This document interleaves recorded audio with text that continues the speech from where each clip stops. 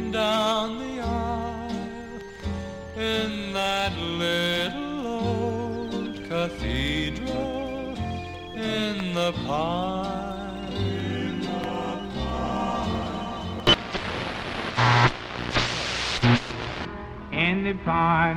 In the pond, where the sun don't ever shine. Being a Catholic, I believe in order, tenderness, and piety.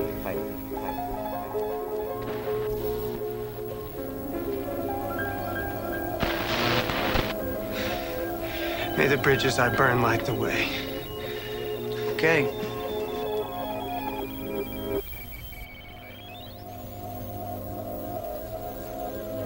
You are listening to the Cathedral in the Pines Radio Hour.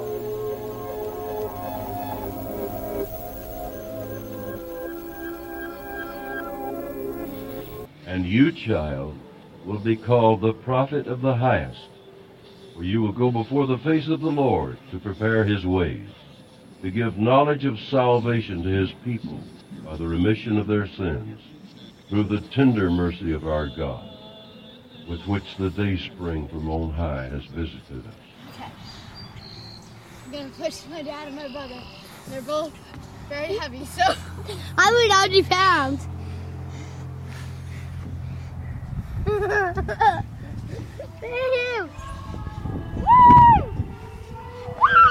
This actually looks really cool.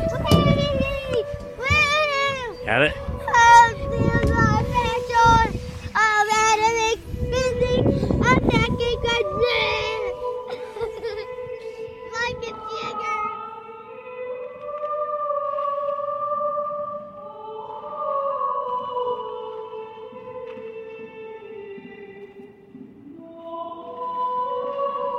My daughter is graduating high school tomorrow. At dinner tonight, my youngest announced that he had his first loose tooth. These are things to celebrate, of course. But as I find myself north of 40, there's a deep sadness that sets in with every milestone. I'm increasingly aware of the impermanence of these moments. The joy of my daughter's adulthood is also the irrevocable loss of a child I spent years holding and carrying and being looked up to by. She will never be small again. She can stand up on her own. She can look me in the eye without craning her neck. I look at my littlest one fiddling with his loose tooth at the table. And all I can think about is how recently my daughter was his size or smaller. When he's her age, I will be old. He will likely loom over me. I rarely have the heart to say no to a bedtime story or to stop him from sleeping on my feet these days. Someone else put this in much more eloquently than I can, in a tweet I scrolled by in passing. I couldn't find it again for weeks, but the words haunted me. It was itself appropriately impermanent. Finally, a friend found it for me, and I'm able to include it here. Parenting is standing on a grate while it rains diamonds. All these beautiful moments pouring over and around you, and you want to grab them and save them all, but you can't. You can barely catch a glimpse of their beauty before they're gone.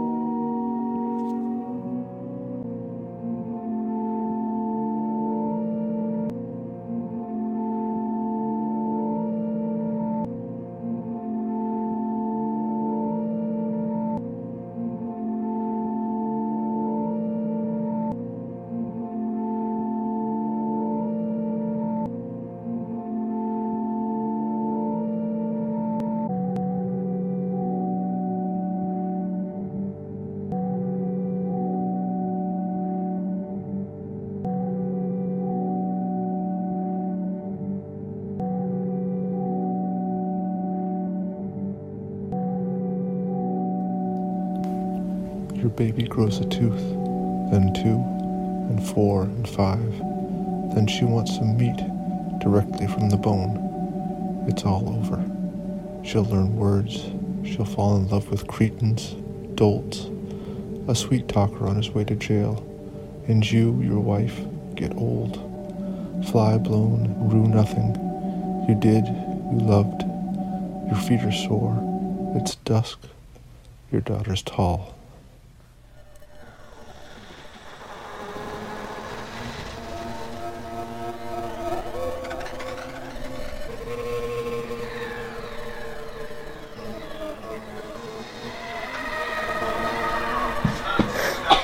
You're crazy out of mind. 'Cause all of me loves all of you. Have your curves and your edges. All your perfect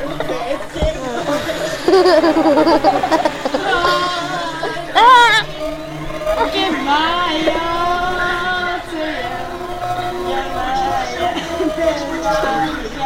Yama. Yama. 'Cause I give you all.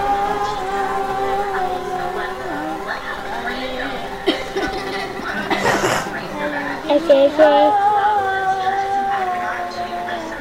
Love you.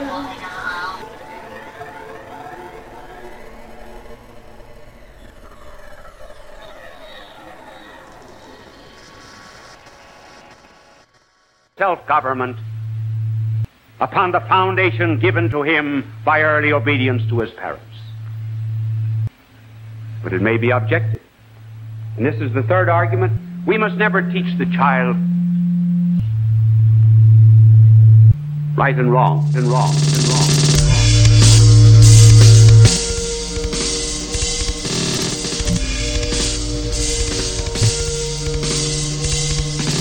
Because as Freud has told us, at the base of every child is the id.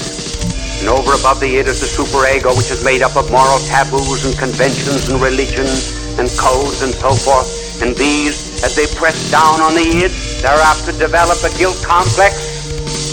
And we must be careful about ever telling the child that he has done wrong. Saw a cartoon the other day in the New Yorker in which the psychiatrist was saying to a mother, the child, stubborn, perverted, criminal tendencies, wild, addicted to thievery, a kleptomaniac? Yes, but bad? No.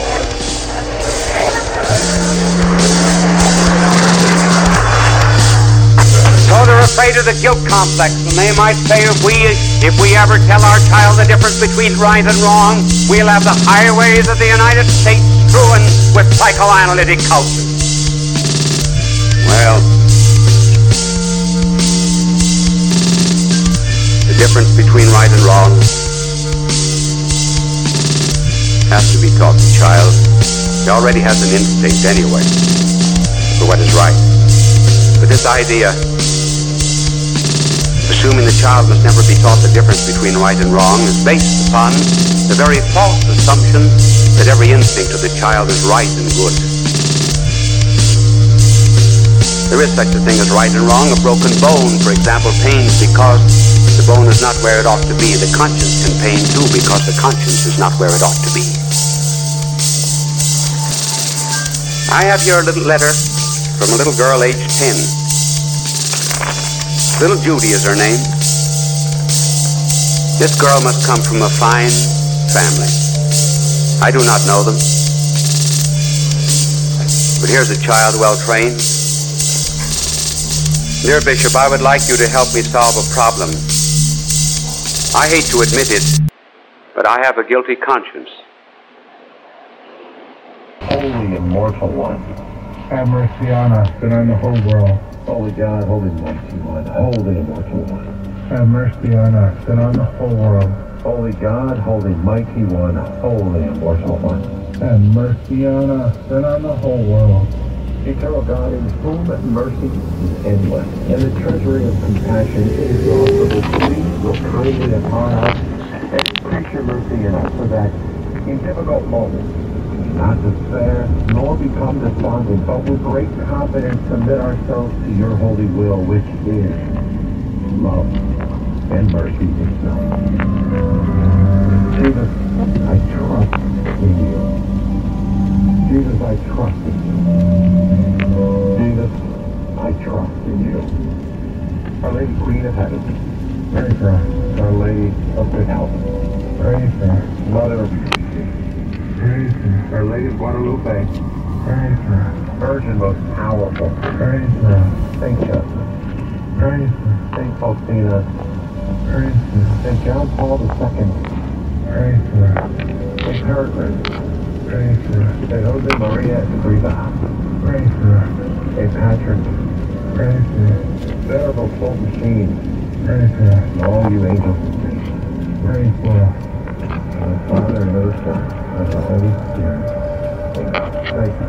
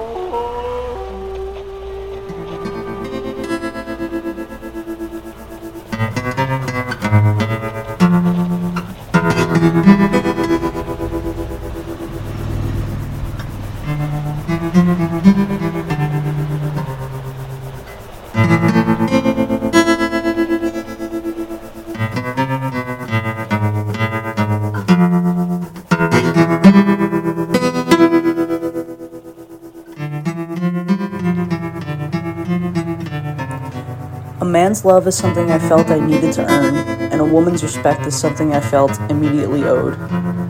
My dad died when I was 9 years old. My mom was an addict.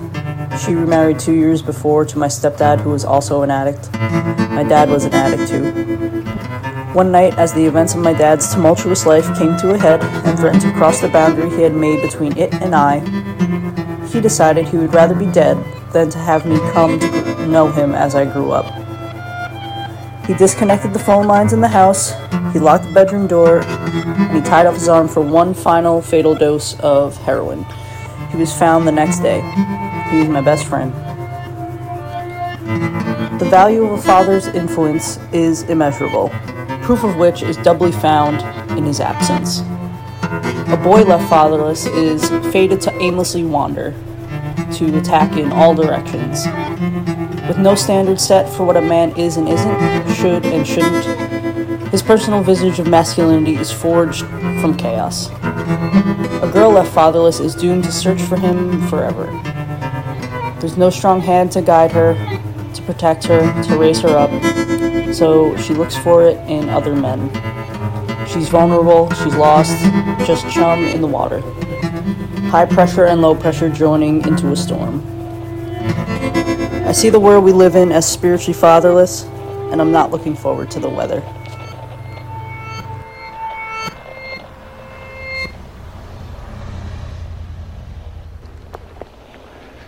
You see, I don't trust happiness. I never did, I never will.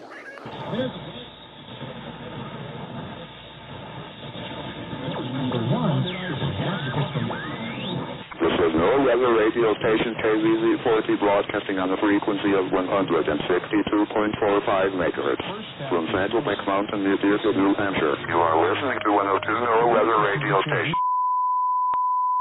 We're sorry. All of our representatives are still assisting other customers. Please remain on the line as we value your call. So, once the shock wore off of, my wife being pregnant and us having our first baby on the way, once that wore off, we got to talking about it, and we figured we'd want a surprise. We didn't want to find out what it was right away. So we went through the pregnancy just not knowing if it was a boy or it was a girl. And, we played the game with everybody. Everybody guessed. Everyone had an opinion. Right? That was annoying, wasn't it, baby? Everyone had an opinion. Oh, it's going to be a boy because the belly's hanging like this. Oh, it's going to be a girl because the belly's hanging like that. And whatever. We played along. It was fun. It was fine.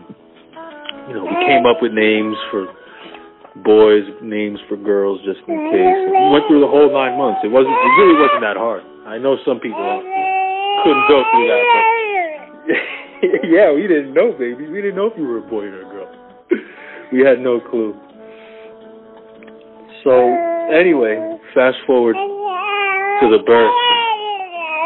after a long and dramatic birth process, I won't get into the details. Yeah, baby, you put your mother through hell with that delivery. You were worth it, though. You were worth it. Yeah.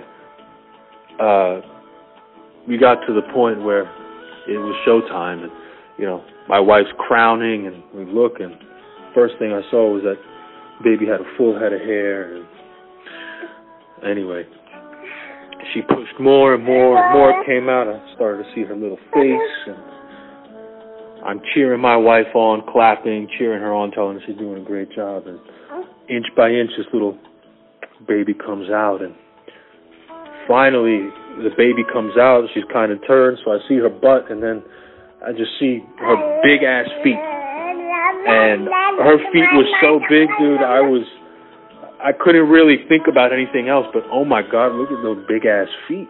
And, the doctor took her, threw her on my wife. My wife said hello, patted her on the back, patted her on the head. And, then they took her away to examine her. And my wife goes, so what was it? I said, huh?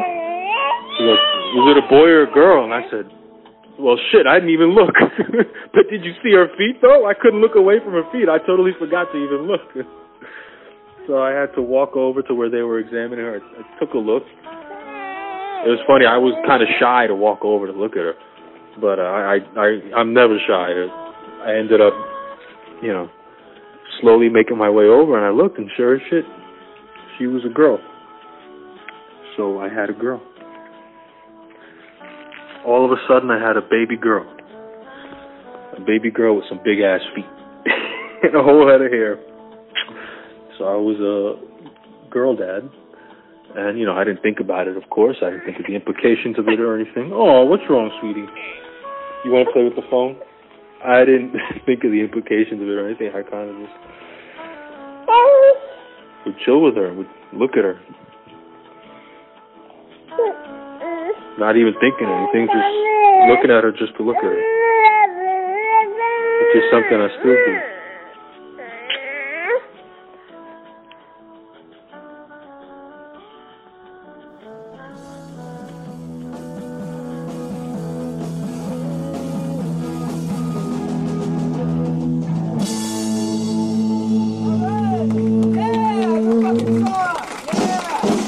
This was my first punk show.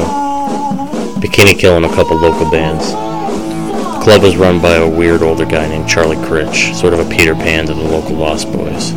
It's a familiar dynamic. It was my first real exposure to leftist politics, which in this case amounted to some college girls calling their dads secretly racist perverts on stage, suggesting that your dad and mine were probably the same. Their dads almost certainly bought their gear in hindsight.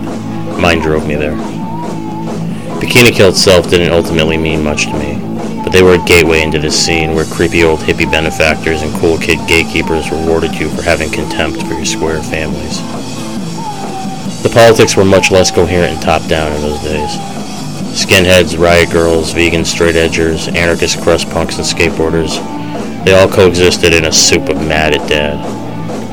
They streamlined the politics since then. It's now uniformly edgy Democrats. But it all got the job done and served the end all countercultures ultimately do, severing young people from their families. Kids from loving and perfect homes became outcasts and victims of their backwards kin. If you squinted hard enough, that time your dad yelled at you kind of looked like Kathleen Hanna's musical fantasies of her Nazi rapist Republican dad. Your grandpa was racist. Threads were broken. I was about 12 or 13 years old when I fell under this spell. I spent the rest of my childhood avoiding my family and assembling a new makeshift one out of people who ultimately didn't regard me as much more than a potential source of seen clout. My descent into destructive behavior and nihilistic politics was egged on as a bit. The roaches scattered when there were serious consequences for my behavior. Excuses were found to disavow, and I was written out of the plot like a soap opera character. The first time I went before a judge, no one was there on my behalf, besides my square parents and my sad, confused old world grandparents.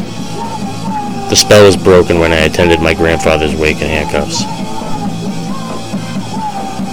I drive by the club almost every day now. It's about 5 minutes from my house and has since become the world's most generic sports bar. I can't imagine this sits well with some of the old alumni who still mythologize Revolution girl style now or whatever. I doubt it's great, but at least my old man could come inside now and have a beer and watch the Sox instead of waiting outside in his car. I'm not going to draw too much of an explicit parallel to some things going on today that made me think of this. We all know who the new Peter Pans and Lost Boys are. I can't help but see it. The grievances are so similar, the sneering at your boomer dad who voted for Reagan. In the end, my grandfather won. I don't listen to Bikini Kill anymore, but I keep fresh flowers on his grave. The revolution amounted to this area being infested with neurotic Gen X Democrats, mostly childless, angry about abortion rights and masks. A few of my fellow Lost Boys became that, aged poorly. Some became weekend dads with bands that covered the Misfits every Halloween. Some stayed cordial until Trump happened, and then the woods from whence I came swallowed me whole and severed those lingering ties. The hard lesson learned from me really comes down to mortality. Life is short, youth even shorter. Nothing is of any lasting value that your grandparents or children couldn't carry with them as well. You can decide for yourself how or if any of this reflects on whichever wagon you hitch yourself to. I'm just some guy these days.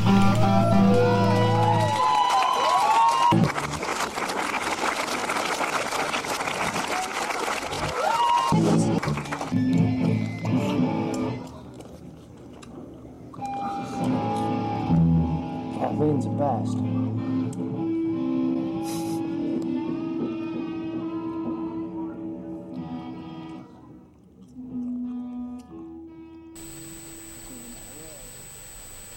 There was a song you used to sing to me when I was little, I think. It was something about a dove. Mama says she never heard you sing it to me, but I think it went something about,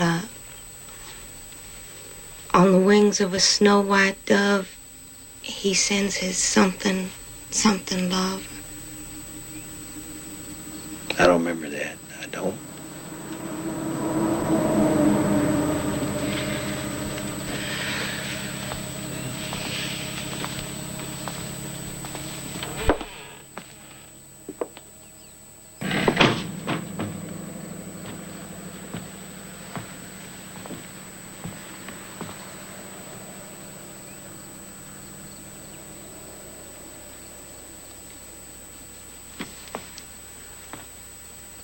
When Jesus went down to the waters that day, he was baptized in the usual way. When it was done, God blessed his song. He sent him his love on the wings of a dove, on the wings of a snow-white dove. He sends his pure, sweet love, a sign from above, on the wings of a dove, on the wings of a dove.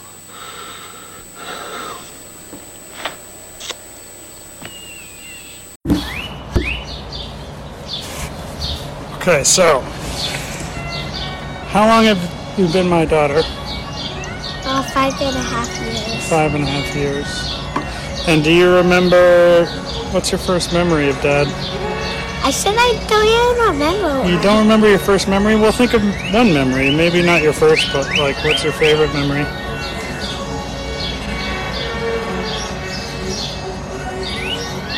When I went on the bus ride with you. When you went on the bus ride? It was like so much fun. On the city bus? What did we do? We like just like sat there and we drive to the carnival. And that's your favorite memory of Dad? Uh-huh. Why is it your favorite? We've done so many things, but the city bus ride is your favorite? It's actually not, well, it is kind of fun with me to be my dad, but it's actually not my favorite thing. Okay. Dad, it's actually the time when we were at Grammy and Grampy's house and we went canoeing. I do remember that. That was like so much Where did we go canoeing?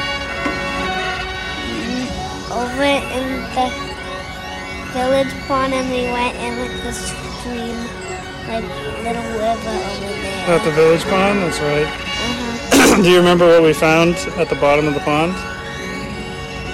The swan. The swan, the plastic swan, right? Wasn't that crazy? We rescued it. What's that? Well, why is the swan there? The swan is there to chase the geese away, because the geese, the Canada geese, you know the Canada geese, they come and they poop on the beach. Ugh. Yeah, and so the swan is there to scare the geese away. But the geese are pretty hip to the fake swan, because it's pretty fake, it doesn't move. And that one time it just sank to the bottom of the pond, and that's why we rescued it, right? So you don't want the things to poop on the beach. We don't want the goose to poop on the beach, no. There's squirrel. Is there a squirrel up there? It's kind of fast.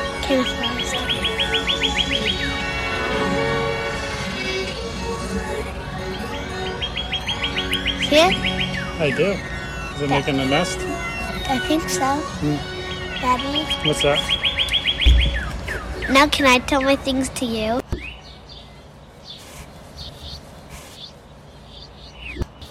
Hi, I'm Dr. Laura Schlesinger. Sometimes I am asked what is the most difficult call I've ever had. Well, it's not a specific call, it's a type of call. It's a call from a child. I get them every day, down to the age of 5. Why? It used to be, since I've been on the radio for 32 years, it used to be they call, I don't like my forehead, my friend is mean to me, and things like that. Now it's, I never get to see my dad because he's shacking up at some woman who has kids and he has no time for me and she's mean to me. Or, my dad is drunk and he beats us. Or, I cannot believe that the growing culture of do what you feel like. Don't get married, have kids. Get married, have kids, please. Get married to somebody else, have more kids. Get married, have kids, divorce, go shack up and have some more kids. And what do you think this is doing to your children? Do you think it doesn't matter? I'm always amused in a negative sort of way when I get a call from a parent complaining about their child's behavior, like we had yesterday. Well, when did your child start lying, stealing, doing all of this acting out? 6 years ago. Well, what happened 6 years ago? Well, I had serious issues. My husband was a drunk. There was a lot of nastiness and violence in the house, and we divorced. And then, excuse me? So we're putting the child in therapy when the child is simply reverberating from what the adults are doing, but the adults don't see that they have caused this pain? Let me tell you something. I hit my hand. There's a consequence. The hand hurts on the other side. You can't think that you can do this and there is no impact, especially when it's a dependent, needy, innocent, vulnerable child on the other end. Be careful what you do. Your children are listening, they're learning, they're feeling, and they're reacting. And you owe them more than to just do what you feel like doing. Now go do that.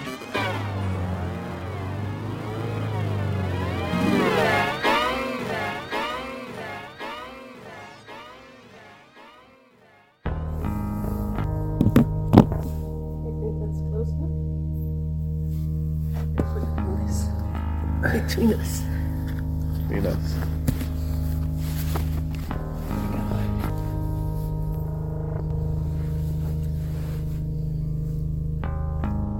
You're feeling pretty good about your dad potentially moving, like, right next door.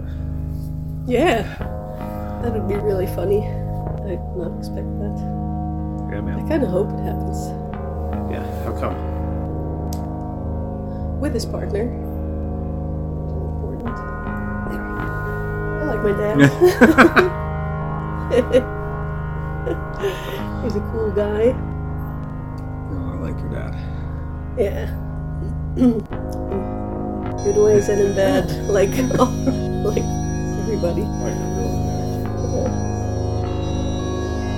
Also very, not always easy to deal with. But yeah, like, okay, your dad's gonna move. Your dad's potentially moving, like literally around the corner. Like a 1-minute walk. 1 minute walk. Yeah. Like it's literally around the corner. Yeah. If he does it, I don't know if his partner would like to move there. And she has the money. He has no money. That's true. Your dad doesn't have money. No. That is thoroughly broke ass. Yep.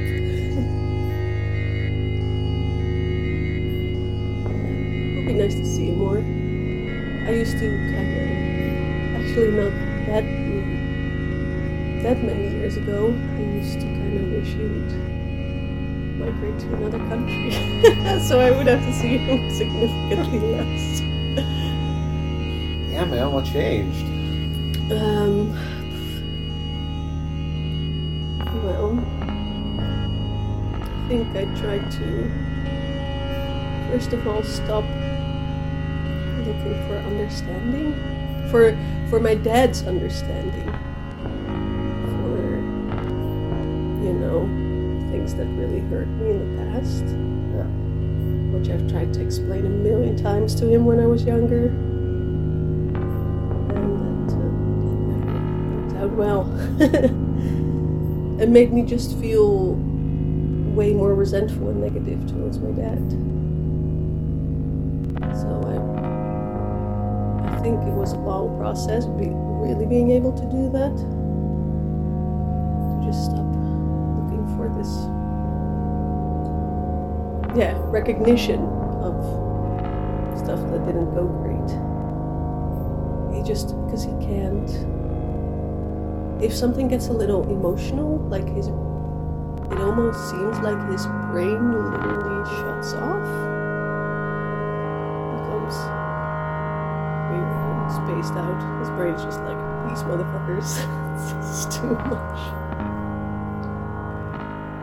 I don't know, we talked a lot about parents and forgiveness and, how people just try their best, and sometimes that's not enough or it's not working out, but that's all somebody has. And I think at some point I was like, okay, maybe I should just, because this was a tension for a long time, right, where my dad got really upset that I didn't want to see his partner.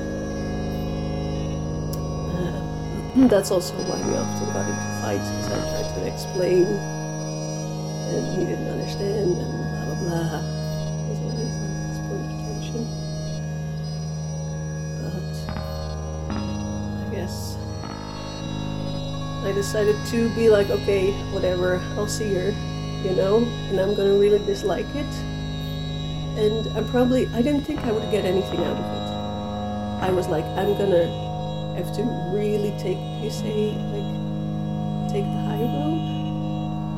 I was like, I gotta really have to take the high road. I'm gonna do something that I really don't like because I love my dad, and I will get nothing out of it. And it will just suck for me, but it's for my dad. And, well, that turned out not to be true. Yeah, it didn't suck at all, really. It didn't suck at all. It made my relationship so much better with my dad. And he's also, even when things are a little, interactions with his partner are a little stiff or uncomfortable, I can see, how happy it makes him. It really makes him really happy. It's really sweet. Last Christmas, we had dinner at my dad's and his partner for the first time since I was probably 15. So 17 years ago or something. Yeah, more than half your life ago. Yeah. And he was so stoked. It was really sweet. I thought it was gonna still be a big deal, but the burden was mostly gonna be on me and not my dad. But instead, it's it's just not a big deal anymore.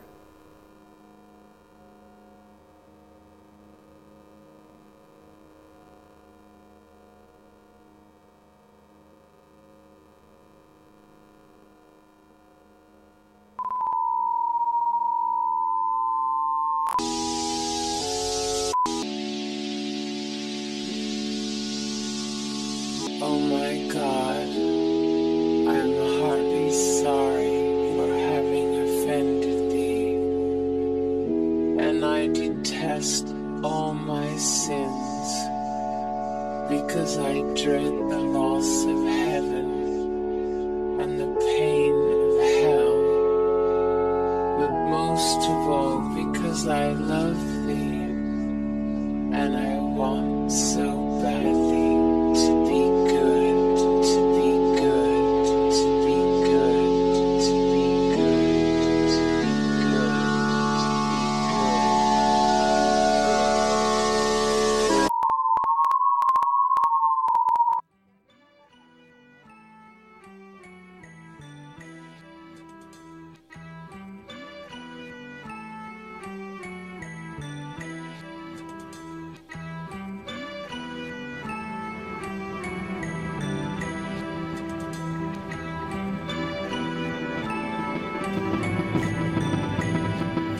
Father, forgive me. Mistakes were made. I became a dad not knowing why I needed to, only that I did. It was one thing to be humbled in jail, attending my grandfather's wake alone and in handcuffs. When it was over, I went back to the safety of structure and rules. It probably sounds funny to a normal person, but it was sort of a safety net. It was easy to be the smartest guy in the room there. I was still a special little boy, but I was bowling with bumpers. I lived in the continual chaos from that fateful day of the Bikini Kill show straight into adulthood, and I learned to find a certain comfort in the mandatory routine and structure of an institution. But I was barely a man when I went in, and still a very young man when I came out. Suddenly the world seemed very large, the choices overwhelming. Becoming a dad was, almost literally, a Hail Mary. I'd gone to the prison chapel after my grandfather died, practically drowning in shame, and begged for a way forward. A few years later, I was shacked up with the first girl I'd met in the drive-thru of my parole-mandated fast food job. She didn't care where I'd been. She wanted kids. It felt like the answer. I don't know if I was a good dad, but I was better at it than anything else. Where I'd been lazy and shiftless in the past, I suddenly found the drive to wake up early and make breakfast for a little girl. The boy who couldn't hold a job for more than 6 months very quickly became a man of sorts, and I found myself gladly working as many hours as they would give me to support her. I woke up early on my days off, let her drag my exhausted walking corpse around town. People who'd known me for years were stunned at how she consumed me. Saved me, really. The guy least likely to succeed beat the odds. I also did a lot of stupid things. I married someone I barely knew and quickly realized I didn't know how to get along with. We barely made ends meet, and the only trick up my sleeve was to work more. She saw us argue. She saw me use work to avoid home. She saw me look the other way out of guilt. She watched us fall apart. She saw me bounce from woman to woman as a single dad, and then remarry. I had more kids. I didn't ask her how she felt about it. I just tried to stay afloat. By the time I finally steadied myself, she was a teenager and in her own turmoil. Lockdowns came in her junior year. We were already barely speaking when things got ugly. Today I'm sitting in the bleachers of a high school auditorium in the sun, waiting through hours of names being called over an intercom so I can hear hers. She barely made it, but she did. She did better than her old man, 3-time dropout. When it's over, we'll go to a chain restaurant. Tomorrow I'll take her out driving, and when she gets her license, I'll give her the 20-year-old car parked in my driveway. This is our last childhood moment together. Father, forgive me. Mistakes were made.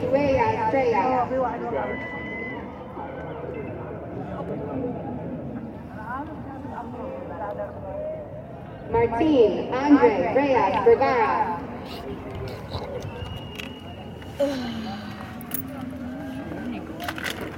Alexa, Elizabeth. Woo! All right, Alexa. Did it. Andrea, Shamar, Clinton, Rogers.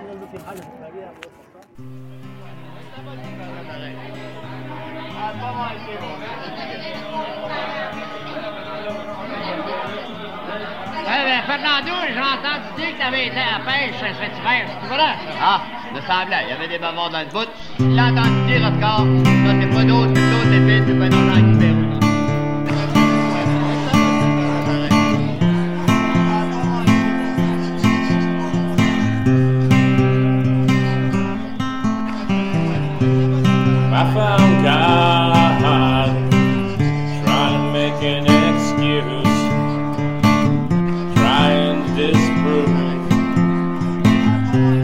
one like you, who should not exist in a world so sick. But there you are. It's not enough to call this love. It's a missing part of a sacred heart. I found God at the center in Maine at 1 a.m. looking for your grave. The Potter's Field, Old St. James, number engraved on a stone with your name. It's not enough to call this love. It's a missing part of a sacred heart. I found God when my cleverness failed. You came in bloody, took your first breath.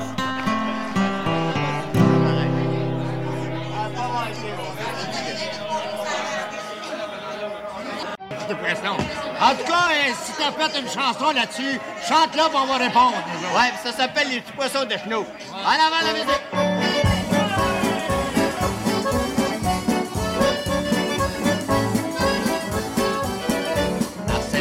De la pirate, on va pêcher chaque hiver sur la glace dans une cabane. Les petits poissons Thank you for listening to the Cathedral of the Finest Radio Hour, the production of the Swampy Radio Network. We now conclude all further things.